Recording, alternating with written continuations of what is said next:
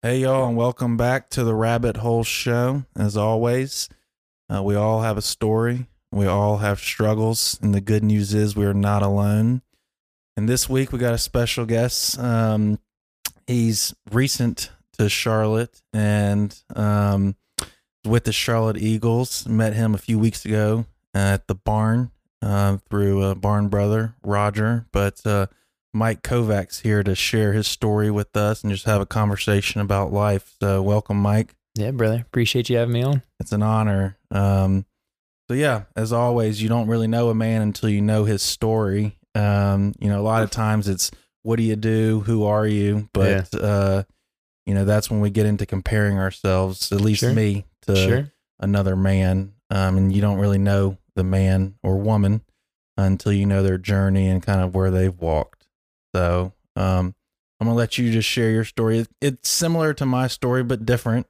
And then we'll talk, about life and kind of what you're doing now. Because it's different from what you expected, as you'll share.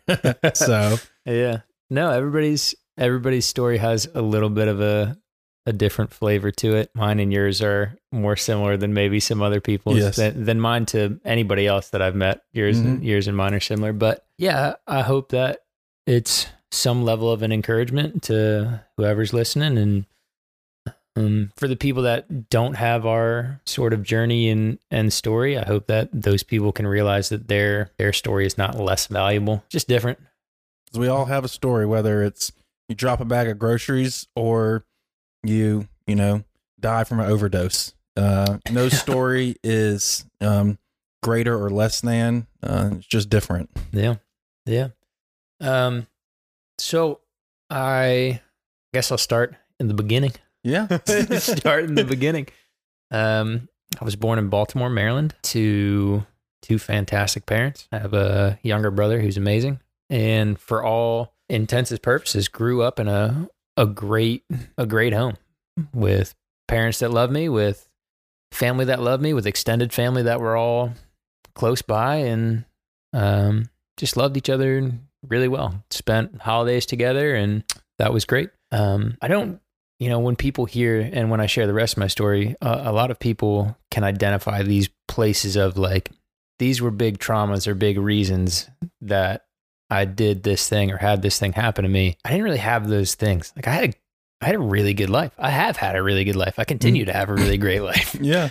But it's like, middle class, maybe upper middle class family in a good area with good public schools and all things. So like grew up with a great upbringing. Love my parents to death and love the way that they raised me. They just, drew a little bit of a short straw with me being a little wily. Same here. Yeah. So I always grew up a soccer player. I played a lot of different sports. Soccer ended up being the one that stuck. Ended up playing it in college, and we'll get to that. But sports were really the only thing that for a lot of kids, from me, I was no different. Sports were the only thing that really mattered too much. The dream, like every kid has, is to be a professional athlete, and we started going down that path and seeing what it would look like. And I was a successful soccer player. When I had gotten to my junior year of high school, I was on, there's different levels of club soccer. At the time, it was called academy, was the top level. I was on the number one academy team in the nation and was really successful on that team. And so all the big college offers and things like that start coming in. And so I had grown up going to Catholic church. I think that both of my sets of grandparents were Catholic. I know that my father's side, very Catholic, made him go to Catholic school his whole life. So I'd say that as I grew up, I had some level of head knowledge of Christianity, but certainly no like real pursuit of Christianity. Even when I was, even early in high school, when I was vehemently against, anybody who drinks or does drugs, it's like I viewed them as lesser, but it wasn't from like a Christian standpoint. It was like, well, you're just like a bum then. Yeah. And I'm going to be this elite athlete. And like, that's why I don't do these things. Because like, I'm going to be better than everybody else. Yeah. So, the way that Catholic mass works, they're sort of, I don't know, a way of going through things is once you're in like 8th or 9th grade, you go through something called confirmation. Just, I don't know, essentially their version of being like, you're an adult in the church now. And when that happened, coincided with my move to that club team. And we just sort of stopped going to church. Like it wouldn't be uncommon for me to have to travel 6 or 8 hours to just a game on a weekend. And so your Sundays are knocked out, and my family was always very supportive of the soccer ventures. But as I went through the pursuit of high level athletics, the pursuit of church really stopped, really went away. And I don't, I don't fault my parents, and I don't look back and think like, God, we really should have been still going to mass then, because they were doing the best they knew how, and they went with what, their parents brought them up with. And the reality is I probably wouldn't have gained a whole lot more staying in Catholic church and sticking with just hey, these are the traditions and you do this to achieve good Christianity. So, anyway, so the pursuit of soccer is everything. Family's really good. But as you start having a lot of success, you start thinking more and more that you're just like an indestructible piece of like a fine masterpiece that's a gift to the world. I'm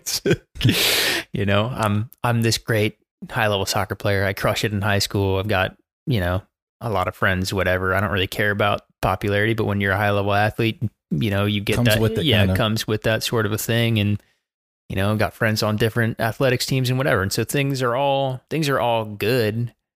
And then I had a buddy just who was on the soccer team who had worked his way up through and started spending more time with him. And he was, he was somebody that he liked smoking pot and he liked doing whatever else. And I spent a lot of time with him and all my friends on the team. And for the longest time, he just, he'd be like, hey, do you want to smoke? And I'd be like, no, I'm good. He'd be like, all right, whatever. It's like, that's another thing that was crazy about the whole, like, when did drugs start was I didn't have somebody like peer pressure me into it. I always knew it was available. I think at most any public school, it's probably private school. Even I went to school. Covenant Day, and no knock to Covenant Day. I love it, but drugs are everywhere. Yeah. I think that, it was always around being available, and it was just never really appealing. I couldn't tell you what the reason was. Again, there was no big thing that happened to make me for the first time be like, yeah, all right, I'll smoke with you. Just one day I just decided to. Like, whatever. One day I will. Was he a pretty good athlete as well? He was a goalkeeper. So he was a very good goalkeeper, very good athlete in that respect. He wasn't too worried about lung capacity. I was going to say, maybe his success and seeing him smoking and not peer pressuring you made it easier for you just to be like, well, I'll try it. I don't know. That's just popped into my head. I don't know. I think that I've always just loved having good relationship and friendship with people. And, at some point I just thought, whatever, if it's something that like, I know I'm not going to die. Like, yeah. I'm going to be good. Weed's not going to kill you. Right. So I'm like, I'll try it. And if I like it, we'll address what that looks like if I like it. And if I don't like it, I tried it and I won't do it again. And I've always been an experiential learner. Same here. I think that's why our stories are similar, kind of. Yeah. School was always difficult. I probably have some level of ADHD. I don't know.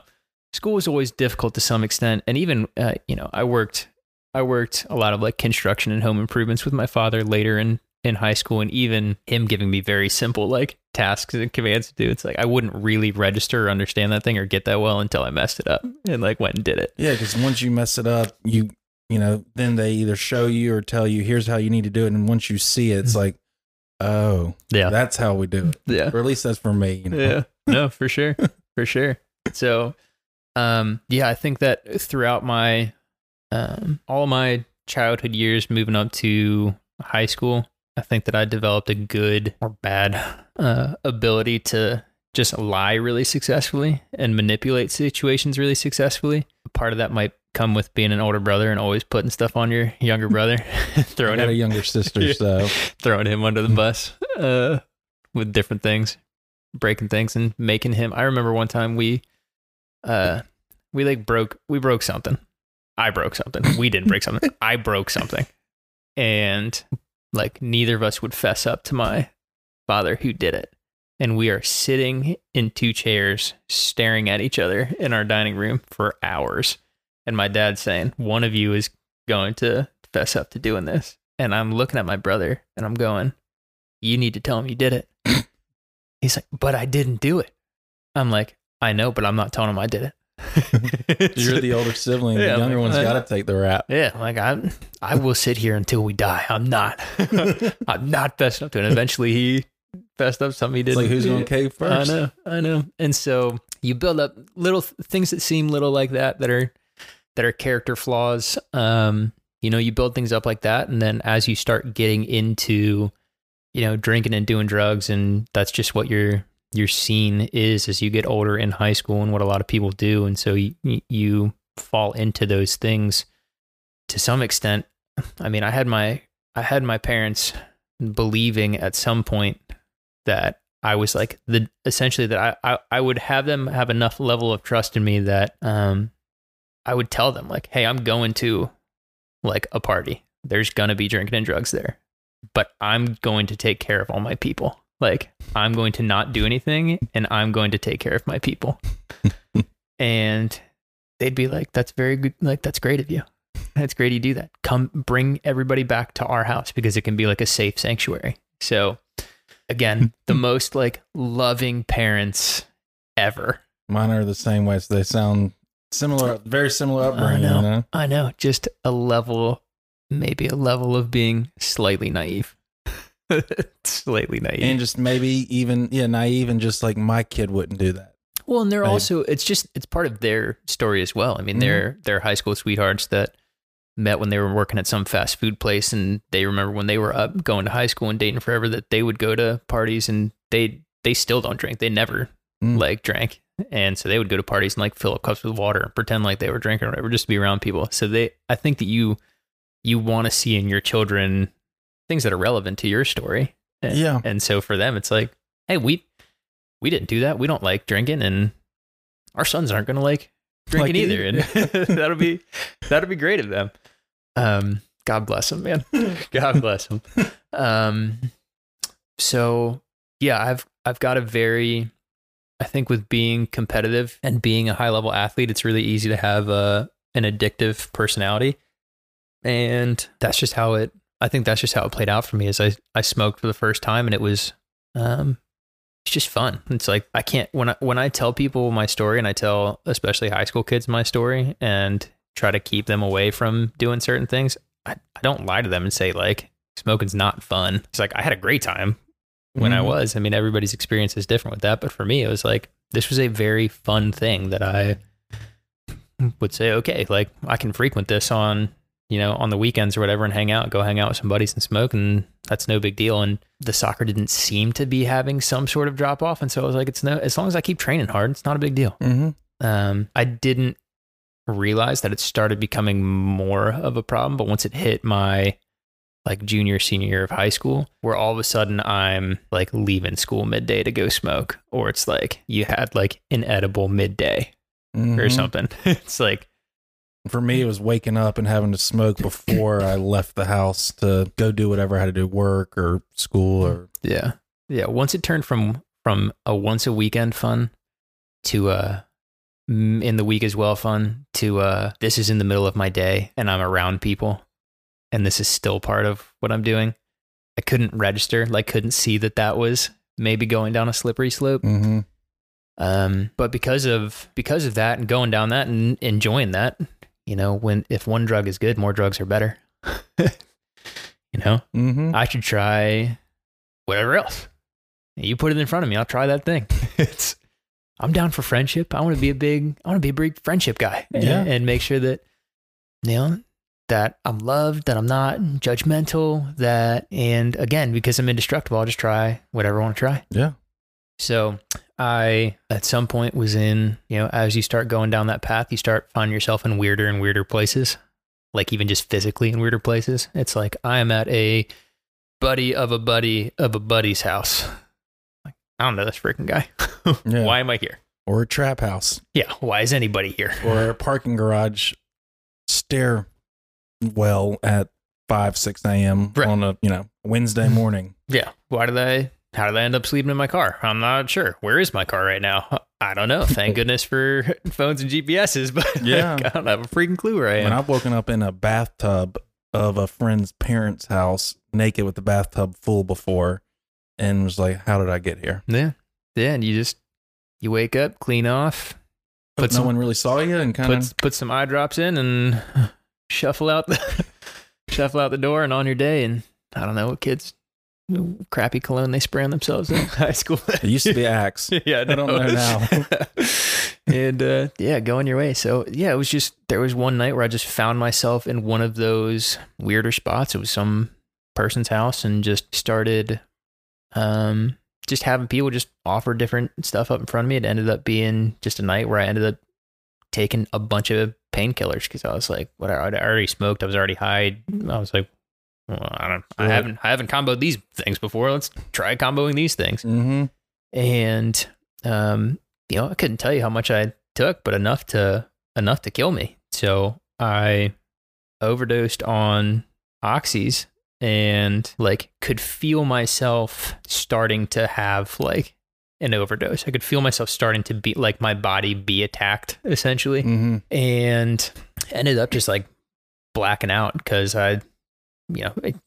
it felt like all my bones were breaking. I just felt very brittle and just ended up blacking out because I was in so much pain, or at least my brain had told me that I was in so much pain.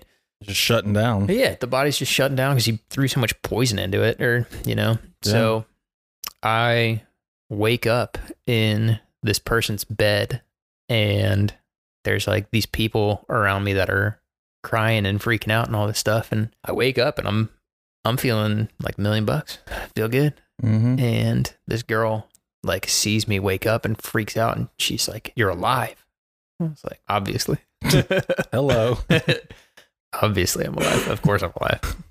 And she's like, "You were dead." I was like, "What do you mean?" She's like, "You were dead." I was like, "What do you mean? I wasn't breathing?" She was like, "You had no pulse. You weren't breathing. You were downstairs for minutes, not breathing. We carried you up here to the bed. Not breathing, no heartbeat, no anything. You were dead. How are you breathing? How are you alive?" And I'm like, what? Yeah. What are you saying? Yeah. And I didn't have any, there was no medical intervention or something that happened there. It's you're at a house where everybody's doing drugs. It ended up being a house that's it's a dealer's house. He's got ounces upon ounces, probably pounds of they're not going to call the cops. It's going to be raided if they come. Exactly. And then everybody's screwed. Yep. And so they're probably, I don't know, you think dumb things when you're high. They're probably more along the lines of where do we put him and hide him? And when you're panicking, you don't think right as well, on top of being high and drunk or whatever. A lot of bad decisions. Yeah. Yeah. So I wake up from that and I walk out and I go back to my house and I sleep in my bed and I sleep like a baby, and I wake up the next morning and I go, what the heck just happened? And you're a junior, senior in high school? Yeah. But Yeah. I'm like, what in the world just happened? What was that? Yeah. That started the sort of journey of actual faith and actual Christianity, was just even thinking through, how is that possible? Mm-hmm. Why in the world would that have happened? I knew the how happened because I'm an idiot. It's yeah. But how in the world am I walking around right now and just okay? And I will give my parents a ton of credit for bringing me to church enough to start having those sorts of questions of, is there a higher power? Is Jesus really real? Mm-hmm. And why would I be the person that is brought back from actual death without any medical intervention? So as this is going on, I'm in my college recruitment process. And I've got these offers from some big schools, which are great. I've always said that I wanted to play professionally, and so that's the route that I'm thinking I'm going to go. You know, scholarships to different Division I schools, whatever. I have an old club coach of mine, an old mentor, who's one of the only people that's like an authority figure at this time in my life that I respect in any way, shape, or form. Yeah. I didn't respect any authorities really. Yeah. And he's not even a current coach of mine. He's just a past coach of mine. And he tells me, he's like, hey, I need you to look into some Division II and Division III schools. And I was like, no.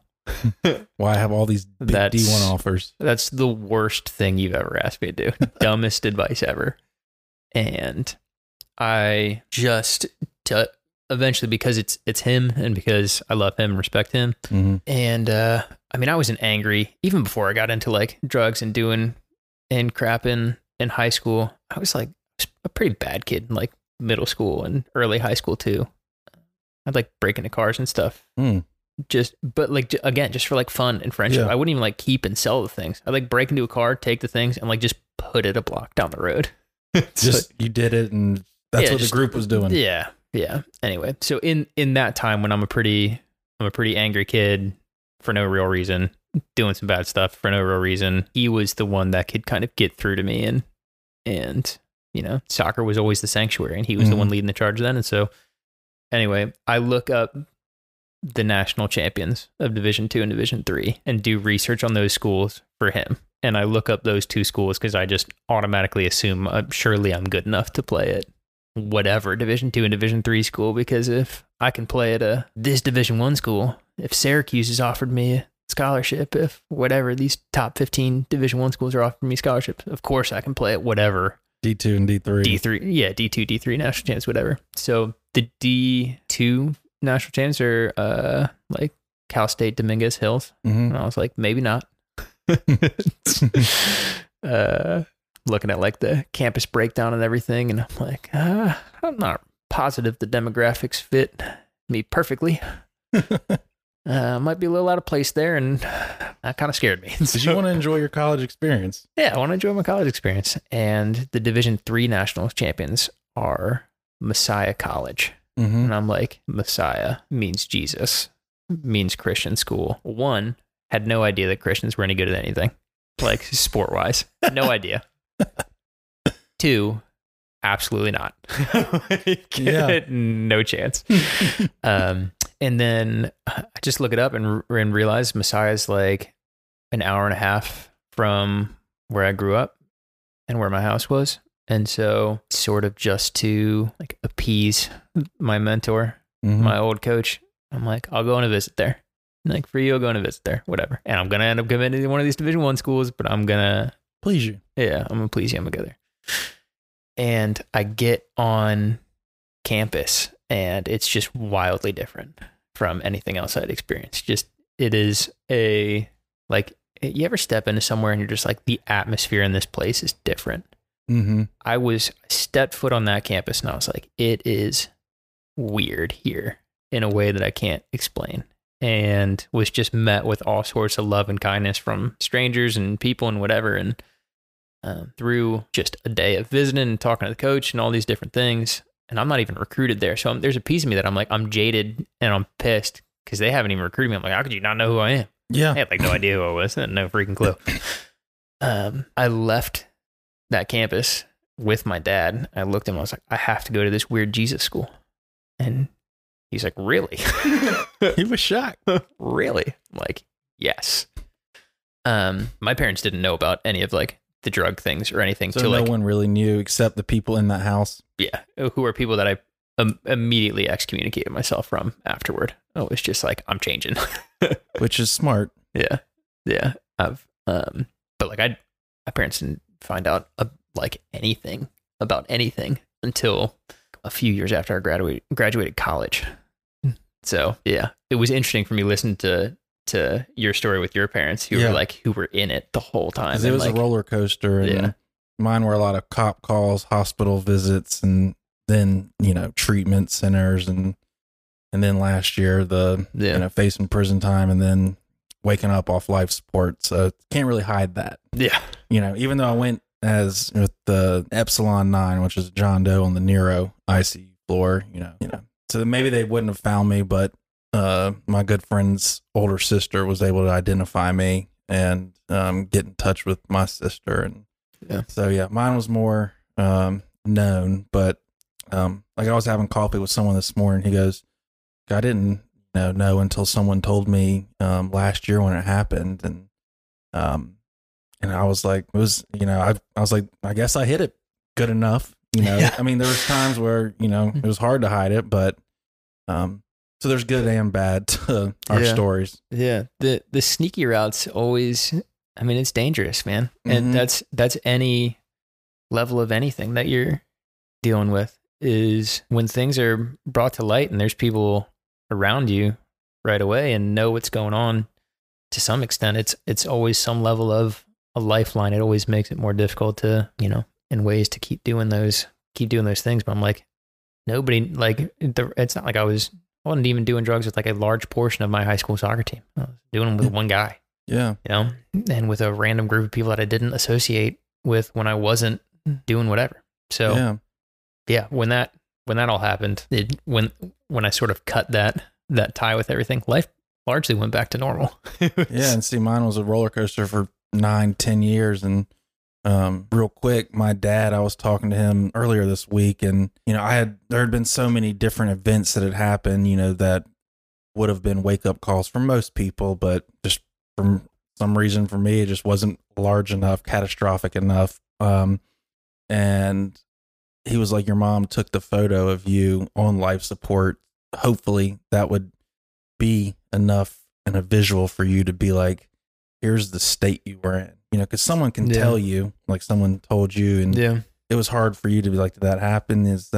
And for me, when I saw that, I was like, oh, that really did happen. It wasn't just, I was in the hospital. Like, cause I had been to the hospital before and woken up in my bed, and my roommate at the time was like, you know what happened last night? And I probably was like, it was a good night, I bet. And he goes, look at your wrist, and there'd be a hospital bracelet. And I'd be like, guess I went to the hospital last night again. Then my dad was like, your mom took that as a visual for you to be like, here's how severe it was. Yeah. Yeah. He was like, we think you needed that. Yeah. Everybody's sort of level of rock bottom is different. And when you're cut from the cloth that you and I are, when you're stubborn as a mule, man, it really takes a real kick in the back of the head to sort of wake you up and shake you. Thankfully for those. Yeah. Yeah. So, so you decided, Dad, I want to go to this Jesus school. I know. I ended up at Messiah College, a place that I never thought that I would end up. Went from full scholarshiping to Division III, where they don't offer any athletic money. And as I said, academics were not a high priority. And so I certainly wasn't getting academic money. And my parents had budgeted for me to be going to a Division I school, or an in-state school at least, not a private Christian school. And so my parents look at me and they're like, hey, we can only pay for your first year of college, and the rest of it will be on you. Do you still want to go? And I was like, yeah, 100%. 100%. I had no idea at the time what that actually meant from like a financial standpoint, but I was like, yes, I'm going. It's just, I had this overwhelming feeling that I had to be there, and I couldn't shake it. And how stoked was your club soccer coach when you said, I'm, thinking I'm going to go here, and then I am going here? So oddly enough, him and I played with two of his sons growing up. They have 5 boys, but they were going to church, but they weren't like really outwardly Christian at the time. So he was kind of like, great, that's awesome. So but he wasn't even religious for him. It was just check out these. Right. Okay. It was after, I don't remember what year it was when I was in college, but I remember coming back one year and they had found a different church and invited me to go to church with them. And they had just become so unbelievably like super great Christians that are following the Lord and really outspoken. But like, it was totally a divine intervention to have me go there, because a guy who's like a nominal Christian at the time says, it's not like he was like, hey, look at this Division III school. Yeah. Look at Division II and Division III schools. Your mind was like, I'm going to the best if I'm going to check them out. Right.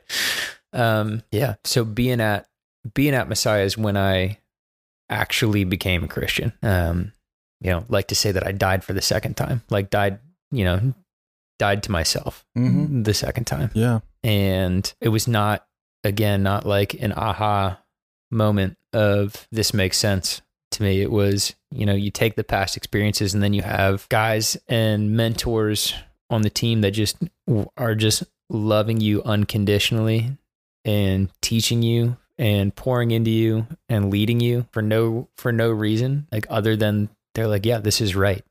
This is how a Christian is supposed to live. Like, you're supposed to impact the people around you. You're supposed to love the people around you. Like, and we don't care about, that was another thing for me is me telling my story at the time. I was like trembling and shaking when I tried to tell him the story for the first time. I showed up to Messiah, and there was, people on the team that had Philippians memorized, that could play whatever worship song on the thing. And on the first Sunday team Devo, I was asked to turn to 1 John and read something. And I turned to that verse in John because I didn't know there was a 1 John. And so I read from John, and it was like, for my first week of being there, it's like, I do not belong in this place. But then when it came my sort of turn and time to tell my story, I thought they'd look at me like I was some sort of freak. There's a lot of guys that grew up in Christian schools or grew up homeschooled and had been like good dudes their whole lives that had never slept with anybody and never drank or done drugs or anything. And I'm like, I tick all the bad boxes of all the things here and tell my story. And the leaders on the team, the guys I really respected, come over to me and they hug me and they're like, none of that matters. None of that matters. None of your value is caught up in the things that you've done at all. And it was just this complete reframing of where my value is and how I viewed myself. And there were guys that just fostered that for years and years. And I think by the time, I'd become a junior in college, I finally was like, you know what? I think this is actually the purpose of why I woke up. Is I'm supposed to do to other people what those guys gave me over the past few years. So the college experience was incredible.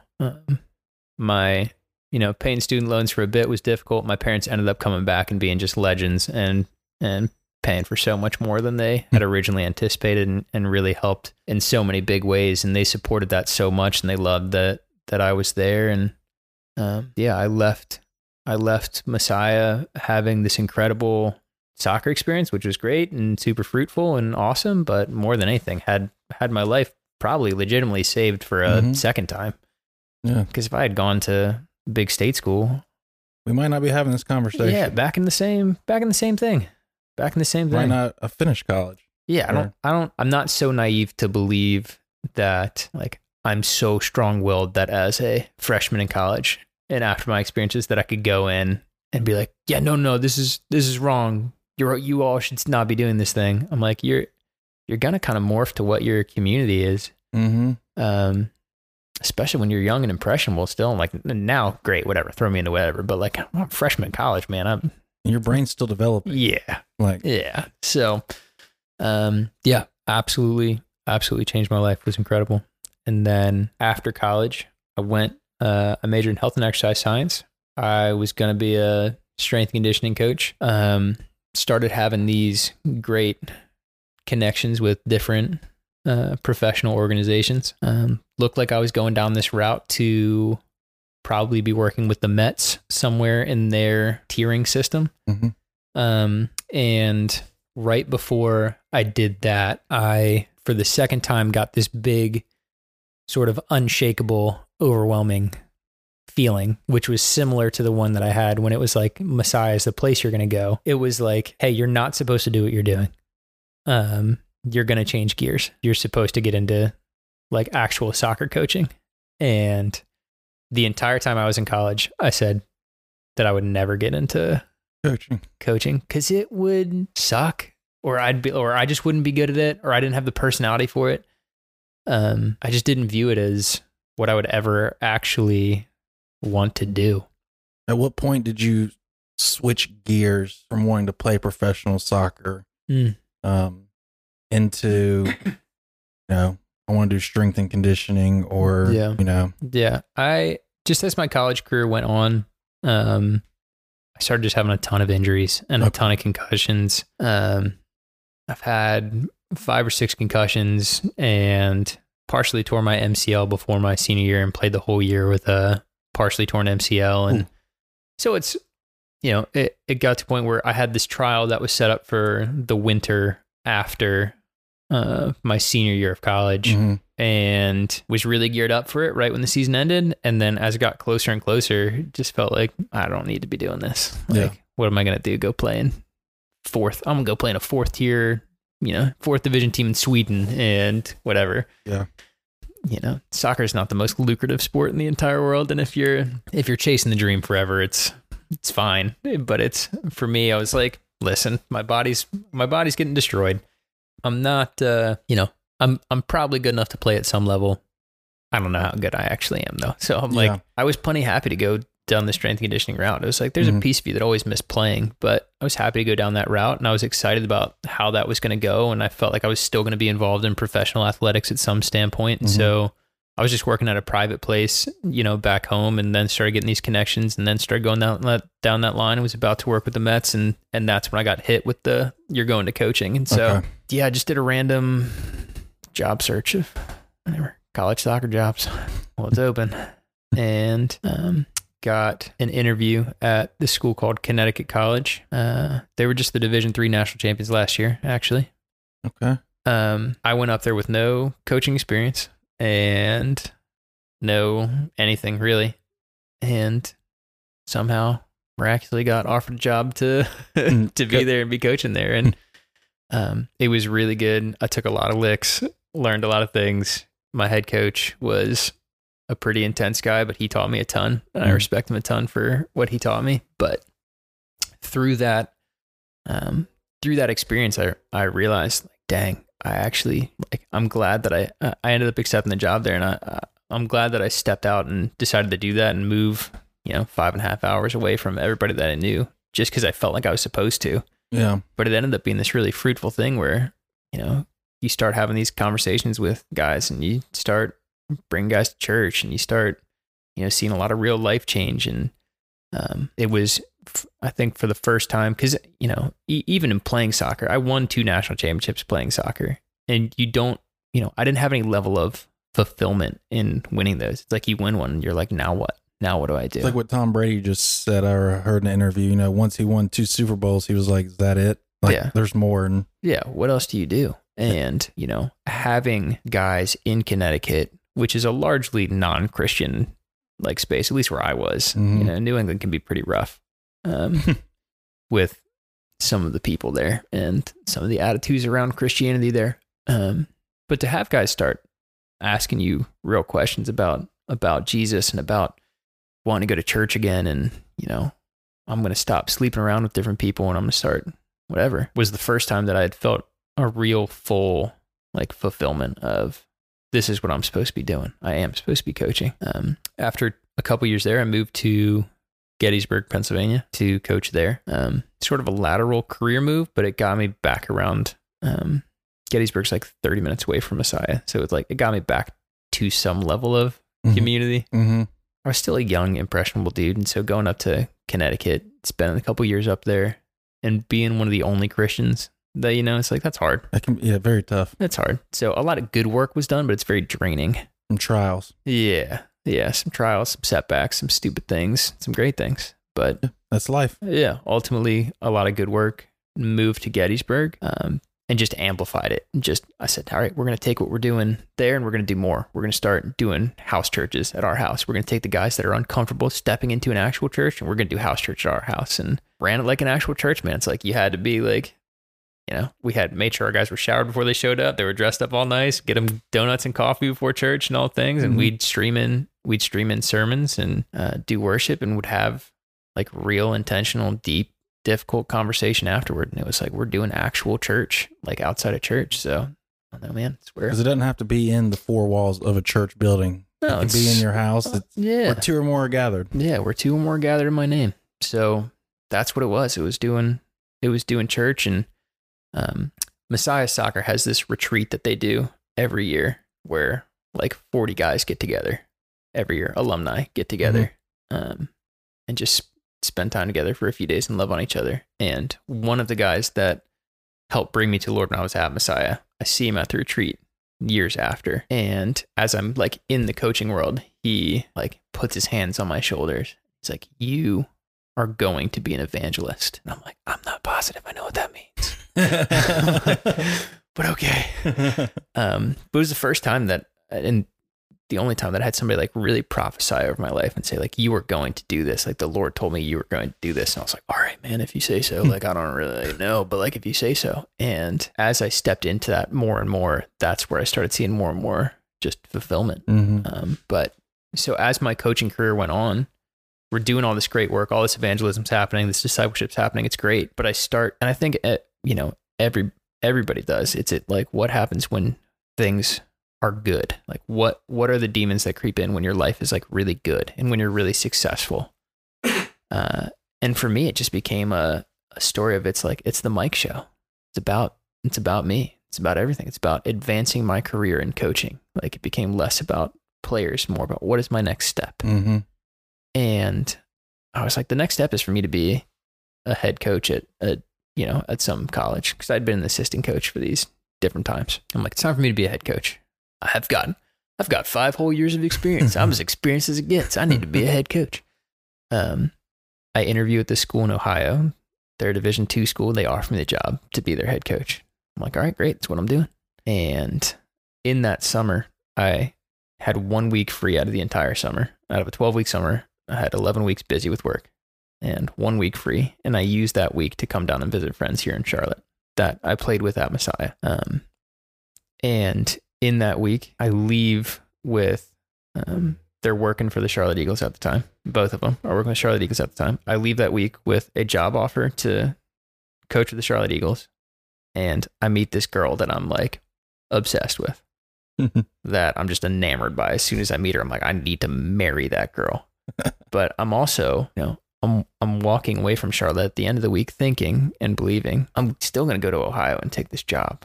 Yeah, because that's what you've wanted. Yeah, this is Mike's show. Yeah, this is the next logical step, is for me to go to Ohio and take this job. And on my, 7 or 8 hour drive back home, I get that stupid, overwhelming feeling again, where it's like, okay, no, you're going to go to Charlotte. You're going to work for the Charlotte Eagles. And I'm like, the Charlotte Eagles are a ministry. I'm not going to work for a ministry. I'm like, and now I'm yelling at God in my car. I'm like, I didn't even want to get into coaching in the first place. Like, I told you I didn't even want this. Then I said, I'm not getting into ministry. Like, I don't want to go work for the Charlotte Eagles. And I get back home and I walk in the door and I see my roommate. And I'm like, I'm going to go work in Charlotte. My stipulation was, okay, I've got one last season with Gettysburg that I told him I was going to do. And then I'm going to go work for Charlotte. And so I'm like, whatever. Really great last season in Gettysburg. I still have guys from that team that I am in regular communication with. My head coach there was phenomenal. I mean, just a really positive experience. Really great place. But the season ends, time comes, December of 2019, I moved down to Charlotte to work with the Charlotte Eagles. Like, okay, let's go. So I moved down here in December 2019. And then like 3 months later, COVID hits. And so everything, all the recruiting, whatever for the Eagles and getting stuff ready. So the Eagles, for me, for the USL2 team, the semi-professional team that the Eagles run now, the season runs from May to July when college kids are out of school. So it's an elite level program for elite athletes, the best of the best in college that want to come play in their college, in their summer months, and still maintain college eligibility. They can come play for us and, various teams like that. All of that gets shut down because of COVID.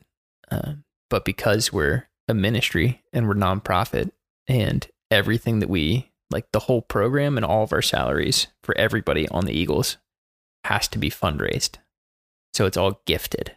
It's not like, there's not like, oh, here's this, there's a club side that that generates some level of revenue, but it's like USL2 doesn't generate any revenue. And so it's not like in the college world where, all right, your tuition dollars from students are going to pay your salary. It's like you get paid out of what gifts that people give you. And when COVID hits, all of college, everything shuts down. USL2 shuts down too and whatever. And so we don't have a season, but like there's people back at Gettysburg and all over the country that they're getting furloughed. They're losing their jobs because schools can't pay for them because tuition dollars aren't coming in because they're trying to do stuff online and they're trying to figure stuff out. And so it was like a huge protection of the Lord where I'm like, my donors kept donating. They're like, and so throughout the entire pandemic, I wasn't, I can still pay bills. I can still buy groceries. I can still do the ministry. Like, and the ministry looks different because I'm not doing as much in person, but like I can still spend all of my hours doing ministry because the people were donating. So, that's a huge blessing. That's great. Like I said, I get down here the end of 2019. That girl that I meet, we start dating 3 months after I show up, and marry. And so we start dating in February 2020. So very quickly after I show up, February 2020, we start dating. We're engaged May of 2020. So that was what is that? Another 3 months or something. Yeah. And then we're married August of 2020. Hey, you said you wanted to marry her week 1, so you didn't waste no time. Yeah, I knew who she was, like as a human being. I knew about her existence in like June of 2019. And then I didn't get to actually spend time with her until December of 2019. Had y'all been in communication when you Very loosely. Okay. Very loosely. Love at first sight doesn't mean that both people have love at first sight. No. Like I was fully bought in. She was like, I don't know, you're a little bit shorter, you're a redhead. It's not really my style. It's like, but yeah, we end up getting married in August of 2020. And it was just, I think it was more and more of the Lord blessing, just faithfulness to step out and do what he said, what he said to do. I told you to move to Connecticut and coach. Great. Here's this great fruit that comes from that. And this really life-giving thing. I told you to get back to Pennsylvania around your people. That's great. Your ministry gets amplified in Pennsylvania. I told you to move to Charlotte. Hey, the whole world shut down and you still got taken care of. And also, here's the person you're going to spend the rest of your life with down in Charlotte. I'm like, all right. Okay, great. All right. So the story is still ongoing. The story is still unfolding. The last seasons with USL2 and that team have been amazing. We've had men come to the Lord. We've had guys get baptized right after the season. We've had, guys really rid themselves of the shackles of like anxiety and depression. Guys have had their lives totally changed. The ministry it happens and it works. And even for if somebody's listening that is not a Christian, it's like we still have guys that are like the life change is positive. Like they don't need to be a Christian to play for us. Like we want them to become Christians because we believe that'll be the most fulfilling thing for their life and it'll be the best thing for their life. And we're called to create more disciples, but even our non-Christian guys are having their lives be changed. Like be better. Planted, yeah, at least. And you still want to have better men and brothers and better future husbands and just better members of society. We need them. Yeah. Especially with today's world the way it's 2022. Well, yeah, and you look at the guys in the college space, and we have some guys that are post-grad, but you look largely at colleges now as a whole, and men are being told not to be men. They're told not to be leaders. They're told, to be, a twisted version of tolerant and to just fall in line. And I don't believe that anybody can be somebody that impacts the world positively if they just fall in line. No, you can't. And if they're refusing to be a man and lead, like how can you do that in a really productive and positive way? It's like, we want to teach our guys to be able to do that. We want to change their lives and have them do that. So that's been great. The Lord has had his hand all over that ministry and it's been fantastic. The continued, the new challenge in life now. And we speak about this openly and we're happy to share. And we hope that it's, that our journey is always encouraging to somebody, but like me and Mary had a miscarriage in June, and can you still have that level of bold faithfulness? If I'm going to talk about being somebody that can be faithful, like, can I be faithful when it's not just the thing that perfectly aligns or is like in the same lane as what I've already loved and known? It's like, hard. It's like, hey, I want you to go to Connecticut, but you're still in athletics. Like, I want you to go down to Charlotte, but you're still coaching soccer. Like, those are big changes. They were wild, big changes, but they were still kind of like in my lane.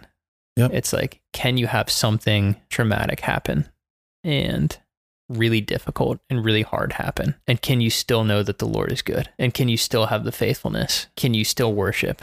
Can you still pray? Like, can you still do those things consistently and have the faithfulness and know that that there's a purpose behind whatever your thing is? I mean, we'd like to believe that our journey and our story, like mine and Mary's, that, through having a miscarriage, we've become closer than we ever could have. I've got a deeper level of love and respect for my wife than I ever could have before that, and can we use our journey and our story to save somebody else's marriage in the future? Like, that can be something that I could absolutely see how that destroys a marriage or a family and just pulls people apart from each other.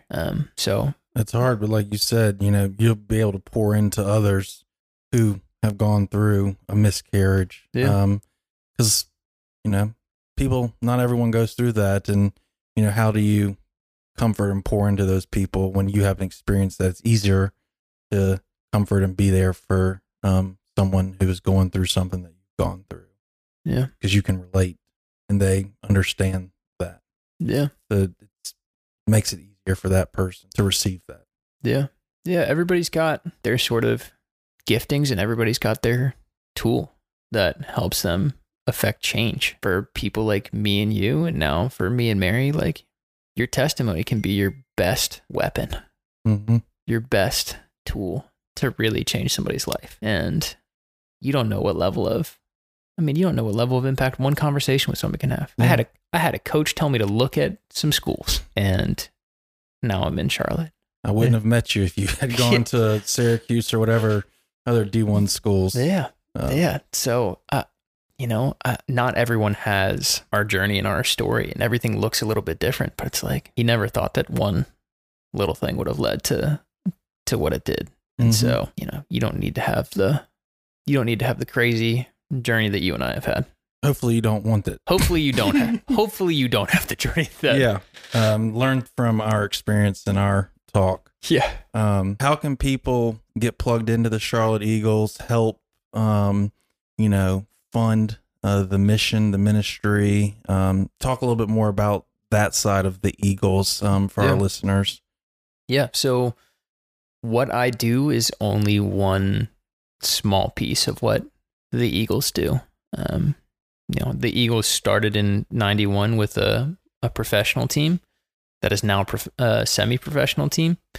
But the ministry itself has expanded a ton. There's now a women's semi-professional team as well, which did not exist. There's a youth club and academy program that stretches all the way from elite level high school athletes all the way down to like the youngest kids in our rec leagues and our camps.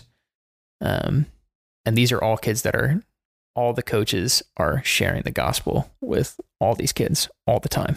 And I think maybe even, some of our greatest workers are our urban ministry, our urban Eagles they're in 3 different neighborhoods here in Charlotte that are just living amongst people who need the gospel, who are in less fortunate communities, are, refugee families, are, people where you step into a community and you drop a soccer ball and all of a sudden it's the great equalizer. It's like you went from this weird stranger to all of a sudden, like, everybody can play. You don't need to speak the same language as somebody to like love having a soccer experience with them. And so our urban squads are phenomenal. I mean, there's kids that have grown up in the urban program for like years and years that are, without some sort of intervention, are going down a path where it's like, there's just going to be these generational sort of hindrances that keep going. And it's like, no, you have people that stepped alongside you. And now it's like, you're in college and you're a leader and you're in the workforce and you're doing these incredible things. So something that a lot of them never expected or their parents never anticipated. Sure. And that's, because of the urban ministry with the Eagles that made it possible. Yeah. Every program has the same 3 goals from what they're doing. We want to have incarnational outreach. So reach the lost, invite people in that don't know Jesus and teach them and show them Jesus' love, like truly show them Jesus' love. Discipleship development. So, we want to foster the knowledge and grow the people who are Christians in our programs. And then leadership launching. So can you empower those people to then, we don't expect that whoever's with us is going to be under the Eagles umbrella forever. Like, if you're actually from Charlotte, you probably aren't going to stay in Charlotte forever. Like, we want those people to be able to go back, and especially in our college programs, want those people to go back on their campuses and be different. Like, not just be different, but be opposite of what everything else is around them and what they see. So having all of our programs run in a little bit of a different space, but all have a unified mission and those 3 things that we care about, is a really special place where we want to affect change nationally and internationally with, international tours as well. There's so many things that the Eagles do and will continue to grow into. It's like, I don't know, man, if there's a space that the Lord calls us into, we'll step into it and we'll do it. There's so much need for Jesus. And so we just want to step into that however we can. The way people can be plugged in and help, there's 3 ways that people can get involved in some level. 2 of them are along the same vein. There's always a need for more people. Like, the work is plenty, but the harvest is few. Or harvest plenty, but the workers are few. Sorry. Anybody that, wants to join the mission of the Eagles. Like, fundraising is a little weird, but it's not impossible. And I would encourage anybody that has, in any space, it doesn't just have to be the Eagles, anybody that has that sort of urge or feeling that you're supposed to be stepping into a more impactful space and you don't know all the answers of how that's going to work out and how you're going to make that happen, I'm like, just go for it. Step into it, and the Lord will make it work, and He'll provide for that. Another space is like volunteers, people that want to, coaches, whatever, with rec leagues, youth coaches in the urban neighborhoods with different events. I'm like, show up to things. Just show up to things. Show up to our office. Ask what can be done. And the third is just, it's a nonprofit. It's a ministry. So as I mentioned, everything is based on donors and giving, and every program is responsible for raising not only the funds for their staff so that their staff can get paid and do the work, but for all just every operational cost of what that actual program costs itself. Like with USL2, it's, if you leave all staff salaries out of the picture, it's still like a $80,000 to $90,000 operation that you need to raise $80,000 to $90,000 every year to make work. That's a lot. It is a lot. It is and it isn't. Correct. It's like it is and it isn't. It's a lot in the sense that, like, as far as year-round USL2 staff, it's like there's 2 people that are responsible for raising that number of money, like that amount of money, which doesn't include like personal support. Mm-hmm. No, the Lord is good, and the Lord has found a way to sustain the ministry since 91. And there's always, this year's no different. It's like, as you start getting towards the end of the year, you're looking at numbers and you're like, uh-oh. we're way off. But the Lord has sustained this ministry, and He's going to continue to sustain this ministry. And the day that He doesn't is the day that the work is supposed to stop. But we'll go out and we'll keep sending it the way that we're supposed to. It's until the Lord clearly calls us out of it or makes it so it's not viable to do it anymore. We won't do it anymore. But the dream would be for us to, have enough funds come in so that our people can worry less about, consistently needing to fundraise. It's like the more time you need to spend on fundraising, the less time you can spend out in the field or in the neighborhoods or doing Bible studies with guys or whatever, or on the phone with people checking in with them. So, but yeah, that's the space we're in, man. If you go to I mean, if you Google search Charlotte Eagles and go to our website, you can click on one of the tabs and see all of the people that are in our ministry right now doing the work. You can see, you can click on them and read a little bit about their story. These are people just like, just like you, just like anybody else. Mm-hmm. It's not like you don't have to be a beautiful theologian and have, be able to recite, Philippians. And that doesn't make you unqualified for ministry. I mean, we actively train our people up, and we're constantly growing, and our leadership is always pushing us to have more knowledge and to strive for excellence. And that's great. But like, if you're somebody that has a heart for it, it's like our staff are just people that have a heart for other people, and the Lord has called us into it, and we said, okay, we're stepping into it. This is what we need to do. So yeah, man, volunteer, come work, or if you've got funds, your company has funds, your end of year giving, whatever, if you're looking for places to give, mm-hmm. The Eagles are always in need. And anytime that there's an excess, we always look to expand, find a different space we can go in. It's not like, believe me, nobody's taking like a big chunk home. I've got this extra. I raised, if you raise an excess of your salary, you don't take more of your salary. You put it right into your program, and we put it into expansion. Mm-hmm. Can we get more staff? Can we grow? Can we influence all of Charlotte and beyond? So that's the ministry and the calling. And as you said, y'all step into faith with this ministry.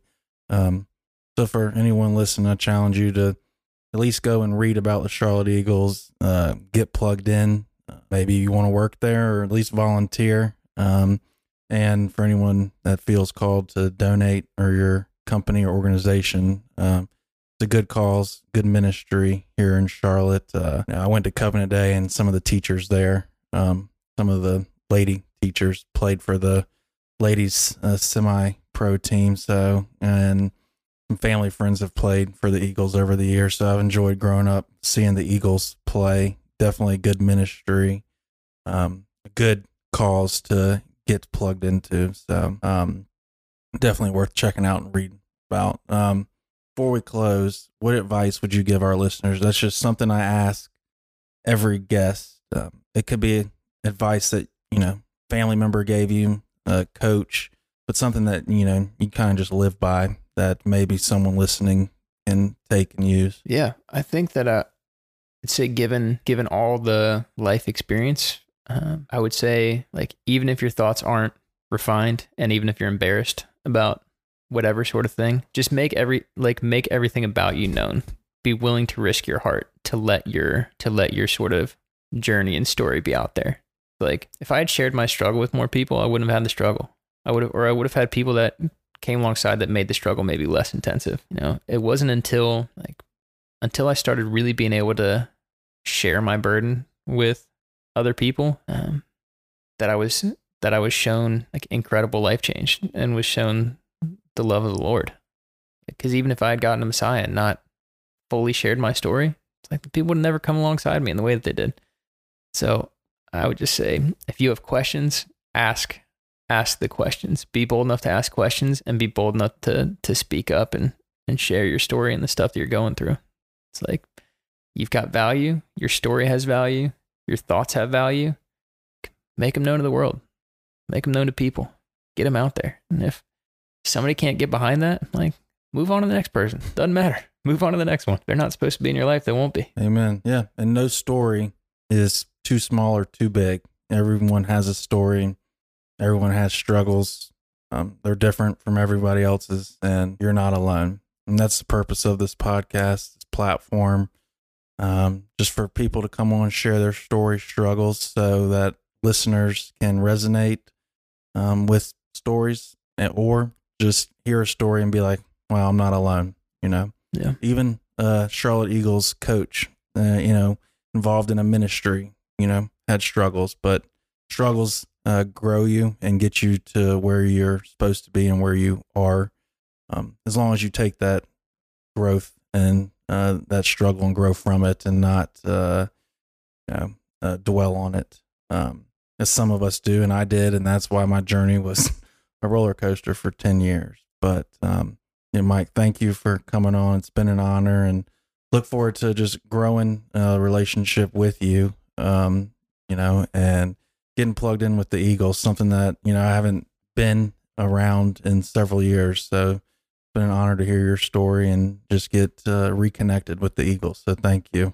Yeah, I appreciate you letting me come on. I hope that it was, that for anybody listening, that's some level of encouragement, and, even randomly being brought to the barn and being introduced to you it's been a massive blessing. And so, yeah, man, it's just people loving on people, and it's hopeful that there's more friendship for years to come. Yeah. And that's what it's about. And that's what the Barn Brothers are about. So any guys listening, Tuesday nights, we're at Barn North still currently, which is at Chuck Tyndall's church, which happens to be a furniture store behind the Showmars in Fort Mill. So come check it out. 7 to 9:30 ish. Showmars prior 6 to 7. But again, go check out the Charlotte Eagles. Donate, volunteer, just get involved. But thank y'all for tuning in this week to the Rabbit Hole Show. As always, we all have a story. We all have struggles. The good news is we are not alone. Share the podcast, reach out with any questions, comments. And right now I'm not working currently, so I got a lot of time and have been meeting people for coffee and just hearing other people's stories and getting to know them. So reach out and let's connect. The Rabbit Hole Show 21 at gmail.com, or give us a follow on Instagram, or shoot me a message on Facebook. Would love to connect. But thank y'all for tuning in, and we'll be back next week. Thanks.